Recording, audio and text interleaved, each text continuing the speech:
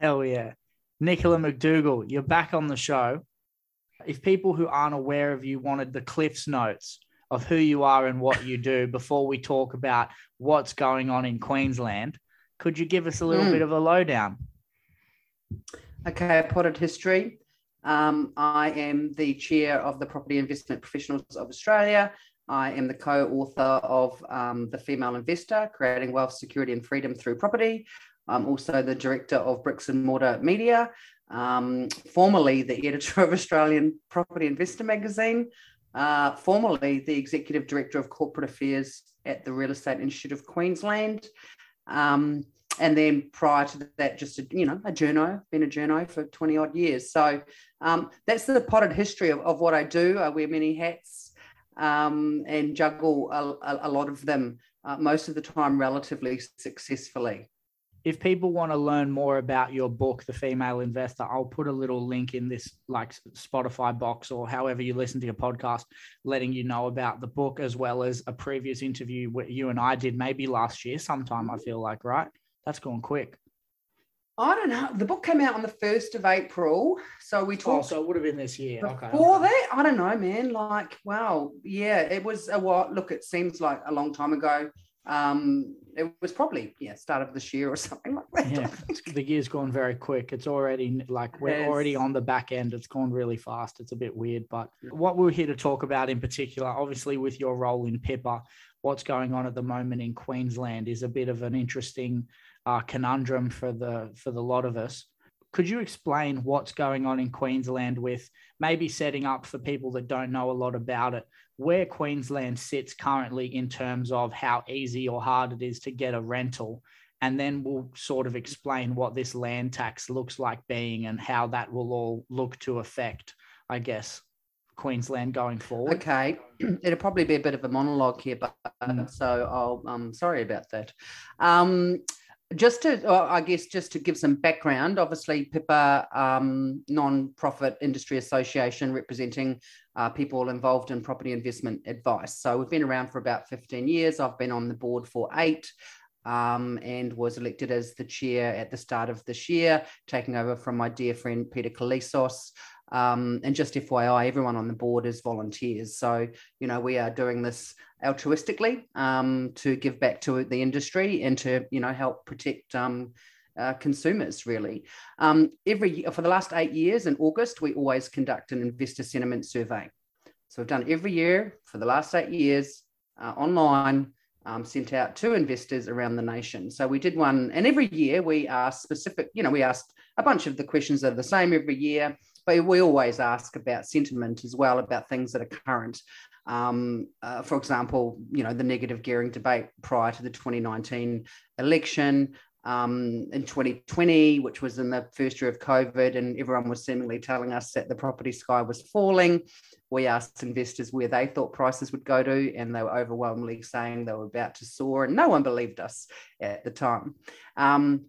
This year, clearly, and Pippa has also been warning about the potential for critical undersupply of rental properties for 5 years, Damien. Once the lending restrictions came in from APRA in 2017, which pretty much stopped a huge volume of investors from accessing finance, we started warning, ringing the warning bell back then and saying there's going to be an unintended consequence here about the normal supply of rental properties not being added to markets around the nation. So 5 years ago, we said that, right? Then since then, clearly we had the negative gearing football before the 2019 election, started COVID, where there was a moment in time where it seemed like investors would have to provide free accommodation for their tenants. And seemingly it was, you just need to put your mortgage on hold for a few months or whatever it was. We had eviction moratoriums and things of that nature in 2020. What the survey showed this year, a lot of people have been saying a lot of things about the supposed reasons for the rental undersupply around the country, not just in Queensland, for the last year or two. Smarter brains than me have been trying to work out what the heck is going on. So we actually asked the question. No one had, I guess no one had the ability to do so, which we have because we have this survey every year. So we asked the question of investors this year, of which we got 1,618 respondents. So statistically sound sample. We asked them, have you sold a property in the last year, 1 or 2 years? In the last 2 years, have you sold? Where have you sold? What were the reasons why you sold? We also asked them, what are your selling intentions for the year ahead? And also the reasons why they might be selling in the year ahead. So if we think about the timing of the survey, August this year, the Queensland land tax, while proposed at the end of last year, wasn't made law on the quiet, I might add, until the end of June. So was it on the radar? Maybe for quite sophisticated investors by August, but probably not hugely. So what the survey showed was that 16.7% of investors nationwide had sold at least one dwelling in the last 2 years. And we can safely assume that predates any concerns about land tax, because land tax only law end of June, survey done in August. So it showed that volume of investors already selling at least one property over the last 2 years. In the survey, we asked where they sold. 45% of those investors had sold at least one property in Queensland in the last 2 years. Again, before the land tax ridiculousness was even on the radar generally. So we did some further analysis, and we actually commissioned an external independent expert to run some analysis for us on the data, which I'm very proud about. So what that actually means is 45% of investors sold a property, at least one property, in the last 2 years. Of those investors, the analysis further showed, of those properties that were sold, 65% of them were bought by home buyers. So they weren't bought by other investors. So generally, our analysis showed that meant that the supply of rental properties in Queensland has fallen 30% in the last 2 years. So that's, what we found. Obviously, a reasonable percentage of investors had sold in New South Wales and Victoria as well. But by far and away, it was in Queensland, where, as I say, potentially 162,000 rental dwellings have been stripped from rental supply in the last 2 years. The number one reason why they sold was taking advantage of the rising market conditions at the time, myself included. I'm a Queensland property investor. I live in Queensland, but most of us, any one of us that had a portfolio in Queensland for several years before the pandemic, prices didn't do very much. Rents went backwards. So, bet your bottom dollar. When the prices started rising, a lot of us went, you know what? I might take this opportunity to jettison some of my one of my properties, or some people I've sold many. And do you think part of obviously, like you said, APRA had their changes to lending requirements in 2017, which affected the new supply of people getting in, I guess, or the new people applying for finance to get rentals. Do you think that some of these people that have sold in the last few years out of Queensland were also feeling like the power dynamic of how the government expected landlords to act with tenants was changing, and that was something they wanted to get away from as well? Because it feels like in Victoria, as just speaking for Victoria, I have a lot more rights as a tenant than I think should be appropriate. I'm allowed to do a lot of things to this house to this unit that I live in without asking for permission. And if I want a dog, my landlord can't really say no. I don't know. I'm not sure that the power dynamic is equal anymore. It seems like more in the tenant's favor than it is the landlord. And you make an interesting point there, Damien, because when we asked investors, why they'd sold in the last couple of years, the number one reason was positive selling conditions. Number two was to reduce the total borrowings. But the number three reason why they've sold was changing tenancy legislation, making it too costly or hard to manage. So I think, investors, of which I am one, as we know, almost sometimes over recent years, it just all seems a bit too hard. And it feels like we're losing control of our assets. And let's be honest, one of the things that I'm really trying to change, I suppose, is the narrative around investors generally. The this whole concept of greedy investors, this whole concept of investors who own, dozens of properties. It's just not true. ATO data shows, and as you know this stuff, Damien, 71% of investors own one property, 90% own two. Media stories generally in some media outlets that might be a bit left-leaning, perhaps, they're always using an example of someone who owns heaps of properties, and it's just not the reality. And when most of us, and I'm an average investor, like I did have 3 investment properties, now I have 2, because I sold one in Brisbane that I'd owned for 15 years. I owned that property for 15 years. I bought it as a single woman. Look, let's be honest, because price growth in Queensland and Brisbane was benign pretty much for years. I took advantage of the rising property prices. If I extract all of the costs associated with holding that property for 15 years, the rent actually went backwards in the 10 years prior to me selling it. I paid capital gains tax, all of the costs involved, body corporate, council, fees, etc. Here in Queensland, we pay higher council rates as an investor for some reason. Not too sure why. We must have nicer bins, I think. It probably was. I know. It just doesn't make any sense, right? Yeah. Pay more stamp duty, pay more council rates, etc., etc. I think in the 15 years that I own that property, I know actually I was better off to the tune of $5,000 per year for 15 years. And I think I made a comment the other day, realistically, given all the, some of the stresses that are involved with owning residential real estate as an investment, I would have been better off financially driving an Uber in my spare time. Mm. So I think in Queensland, there was just a huge volume of investors. And look, this is me, right? You know how hard it was for me to actually make peace with the fact to sell one of my properties? Because, I've still got plenty of time left in my career. I've got plenty of time left in the market. I'm a long way off retirement. But I must admit, when COVID first hit and I was sitting there with my husband, and I had a moment, 3 properties that I owned as a single woman investor. So I actually own those properties outside of my, financial situation with my husband.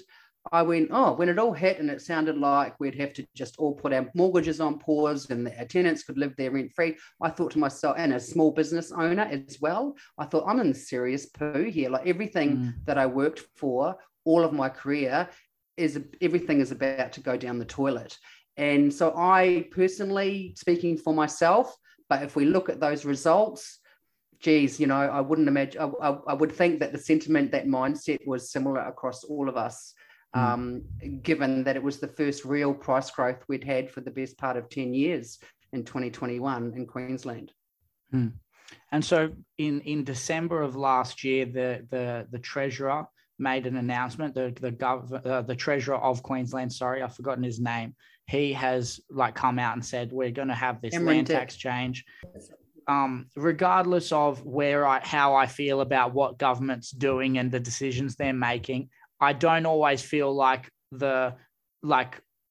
just throwing insults at each other doesn't help either. Like there's people in government that call landlords slum lords.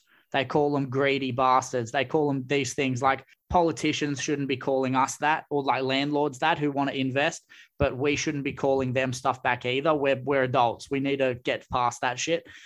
Yeah, so this Treasurer gets amongst it. He says there's a new land tax they're going to change, and that land tax is planned to come into effect as of June 30, 2023. Would you be able to give us the Cliff's Notes of what that tax would involve and where the sentiment is amongst people maybe who own properties in Queensland, where they think they're going to go from here? Thank you for that. And I think, we stay high even if they go low. Another horrible description the other day that I heard the Treasurer call investors was interstate land speculators. His narrative at the moment seems to be that investors are stopping people from purchasing. Interstate investors. I mean, Queensland has always had a high volume of interstate investors. We have got a huge volume of interstate migrants, right? Who knows what the volume of those people that have bought are actually shifting up here, Their narrative at the moment seems to be that by stripping investors out of the market, they'll help first home buyers purchase.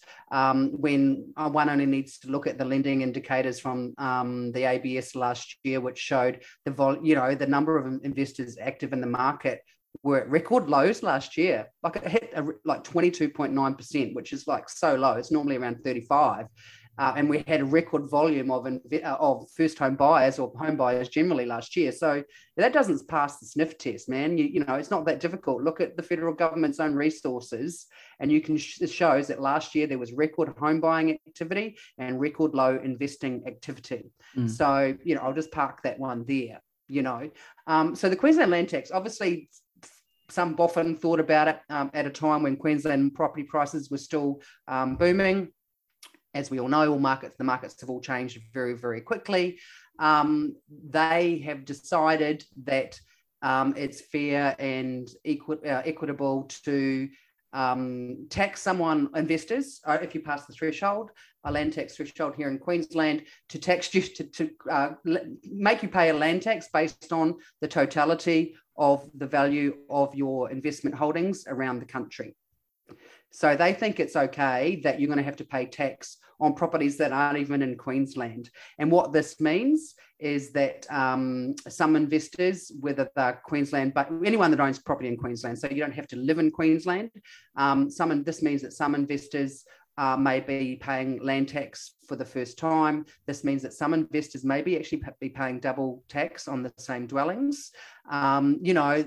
Then this terrible media interview that the Treasurer did a few weeks ago after they did the stakeholder meeting, he said the interstate land speculators, he said it only is going to apply to investors who've got many properties, 3 properties, I think he said, so it's not going to affect that many people. And I've got my quote marks there. What is hilarious about that is that on the government's own website, on the interstate land tax section on the Office of State Revenue, the example they give on their own website, or those of us in the industry are just flabbergasted that it's still there. The example they give is someone who owns 2 investment properties, and it's a woman. She owns one in Brisbane, one in Melbourne, the example they use, and it will mean, in that example, the government's own example, her land tax will go from $1,950 to $8,400, which is, the calculation is about 331% increase. So that's the nuts and bolts of it, I guess. And I just, they're just sort of flip-flopping around, to use an old political term from years ago, but they are doing that. And they just, I think the narrative at the moment is around about closing a loophole, of which there is no loophole. Investors, they're kind of presuming that an investor may not have been paying land tax in their own state, all these types of things. Clearly, we've seen the New South Wales Premier come out in the last couple of days and said that, they're not going to be helping to supply any of the information to, in any way help or support this ridiculous land tax. And it certainly sounds like the government I don't think they did much planning on this, thought that investors would self-report their holdings. So I say good luck with that one. So that's, in a nutshell, what it means. No one's ever done it before because it's completely ridiculous. I still can't, and I'm not a lawyer, as we know, I still can't get my head around how it can even be legal at all. And I do believe that there are some investigations into that. So in our survey, as I mentioned at the start of our chat, we asked investors generally nationwide what their intentions were in regards to selling in the next 12 months. And of those investors, 19% said that they were considering selling. So if we backtrack to the fact that about nearly 17% around the nation have already sold, another 19% are thinking of selling. The number one reason why they were thinking of selling was the new Queensland land tax. Number one, with nearly 31% of investors said that was the reason why they were thinking of selling in the next 12 months. And remembering that 45% of investors have already sold in Queensland, And it wasn't because of land tax, but now the number one reason is that. And as you mentioned before, Damien, the number two reason that they're thinking of selling, changing tenancy legislation, like number three in regards to why they've already sold. The third one, the threat of losing control of their asset because of new or potential government legislation. And number four, the threat of rental freezes being enforced by governments, which obviously have been Greens policies that have been popping up again like mushrooms. So that is the selling sentiment intentions of investors for the next year ahead. Unfortunately, we already have record low record low supply of rental properties around the country. Here in Queensland, let's call it the worst rental market for a tenant in the nation. One can only presume what the likelihood is going to happen in the year ahead. We hear from our members, we hear from selling agents about properties that probably should have sold to investors, or normally they might have investor interest. That is not there in Queensland at the moment, and a huge number of investors saying to property managers, I've heard recently, that once the tenancy is up, they're selling that property.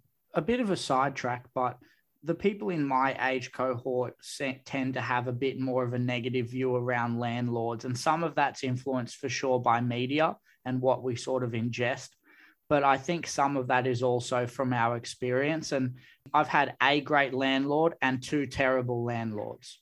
I'm hoping to become an investor myself in the next year or so, which I'll tell you more about off air because it's really cool. But I want to get involved in this to invest for, the wealth creation side of things. But I am very aware that a lot of people still don't really have good thoughts about landlords, because if their experience has only been the shitty ones that still do exist, the existence of bad ones is a thing, but because it's a small portion, but they just sort of get highlighted. I wondered, when in your life did your opinion of landlords shift to being a bit more on the pro end, being a part of PIPA, or being sort of more pro landlord as opposed to maybe, I wouldn't say anti-landlord because it's not really pro and con, but did your sentiment change over time?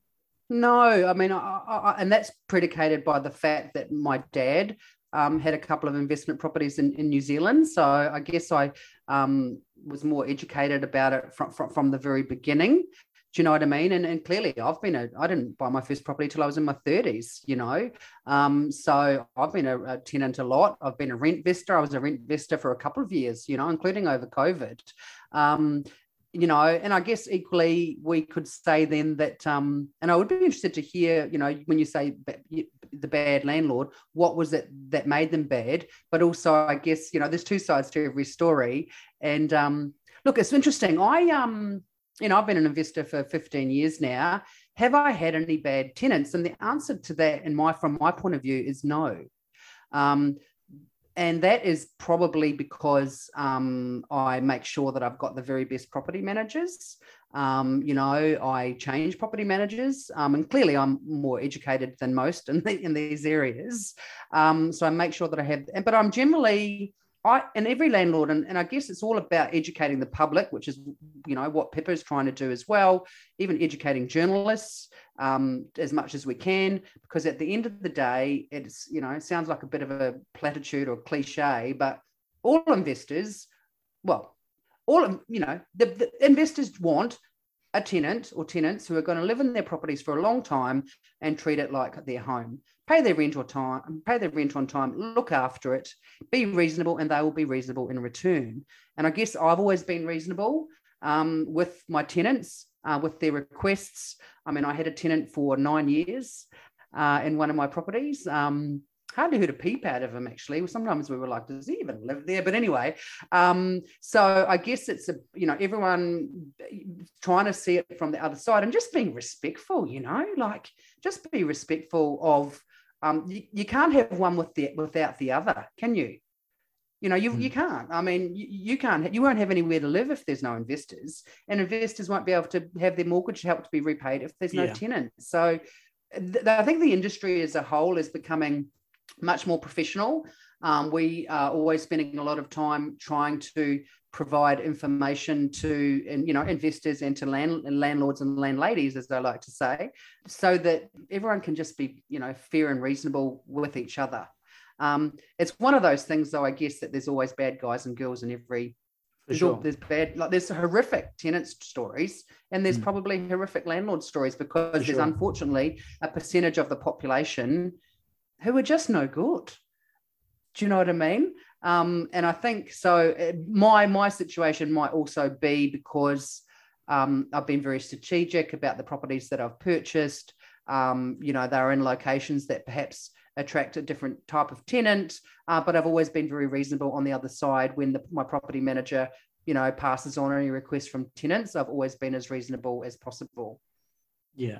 And like when I talk to people my age about it, or let them know that I'm trying to get into having an investment property soon, they always have, I can almost, by looking at them and maybe where I am in Melbourne, Carlton, cough, cough, you can almost expect what they're going to think about landlords. And I try to explain to people, like, it's almost like the devil is better than the devil you don't.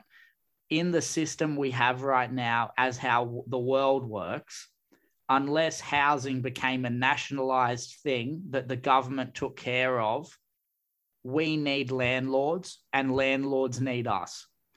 And that's just the way it is. I'm not saying I love it, because I don't. Like, if housing wasn't a commodity and we didn't, because like I explain to people with investing, like, I'm investing because I don't want to have to worry about money when I retire.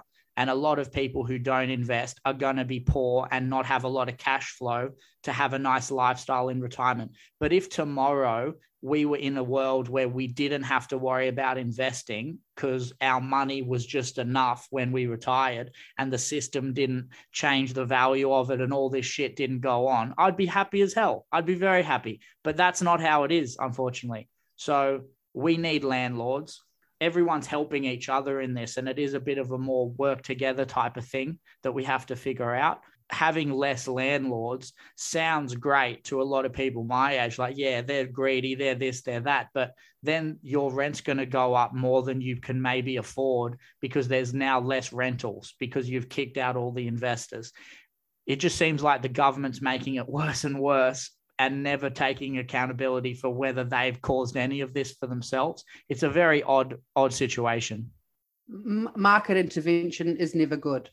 The market will sort itself out, right? It always does. And prices get too high, over history. And I've been doing this stuff for nearly 20 years now, know, every time there has been market intervention of some kind, the shit hits the fan at some point, but often it's at a point that being reactive to things, and creating policies and this and that because of pressure, probably political pressure.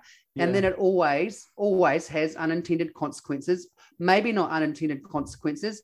They just didn't care, and you would have heard this, there's the story going, it's not a story, it's true. The situation in Ireland at the moment, where we've seen, their rental market is appalling. The data that was coming out a few weeks ago, something like, let's say there was only around about 700 properties for rent in the entirety of Ireland, because the government's own words, getting rid of greedy landlords, had put in force a whole bunch of policies which made them either not get into the market, or a lot of them, like what has happened here, have sold en masse after the first year of COVID.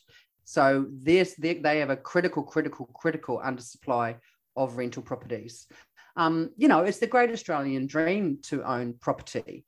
Continues to be possible for 2/3 of our population, right? Which is, world leading. Let's be honest. Yes, prices are higher, things like that. But generally speaking, and, home ownership rates are falling somewhat, but compared to many other nations around the world, home ownership is still, generally speaking, the number one thing that we all want to achieve. What's interesting is, the trolls. I've been trolled. My dear friend Antonia Mercarella has been dreadfully trolled. For me as well, I'm a volunteer board chair. I've had some horrible things said to me over the years, but I just take it on the chin. because I want to educate, property investment professionals. I want to educate the public. I want to educate consumers so that they are not going to get stung by spruikers. And that's a conversation for another day. Yeah. But what's interesting, you can't legislate against human nature, right? I have a friend who's from Sweden, and she told me many years ago, the system over there is about rent control. It's about rents for life, blah, blah, blah. Well, there's a black market for leases that happens in Sweden because that's human nature, right? People still want to live in the equivalent of Carlton, regardless of the fact that technically you've got a lease for life or la, la, la. I mean, if you've got a lease for life, that means that you're stuck in that place for your whole life technically too. Or you might sell it on the black market to someone and your landlord never knows that you're not living in it. What's always interesting is, the number of people online who are really, really, really, hoping for prices to bust until they buy their own property, and then they want them to rise. So it just depends on which side of the fence you're on. And that whole, I agree with you, that whole narrative around landlords and landladies being the bad girls and guys, they're most hated in a way, sometimes I think, subset of humans in our population. There's 2 million of us. That means that we have we have a big voice if we choose to use it. But without them, this is what's happening.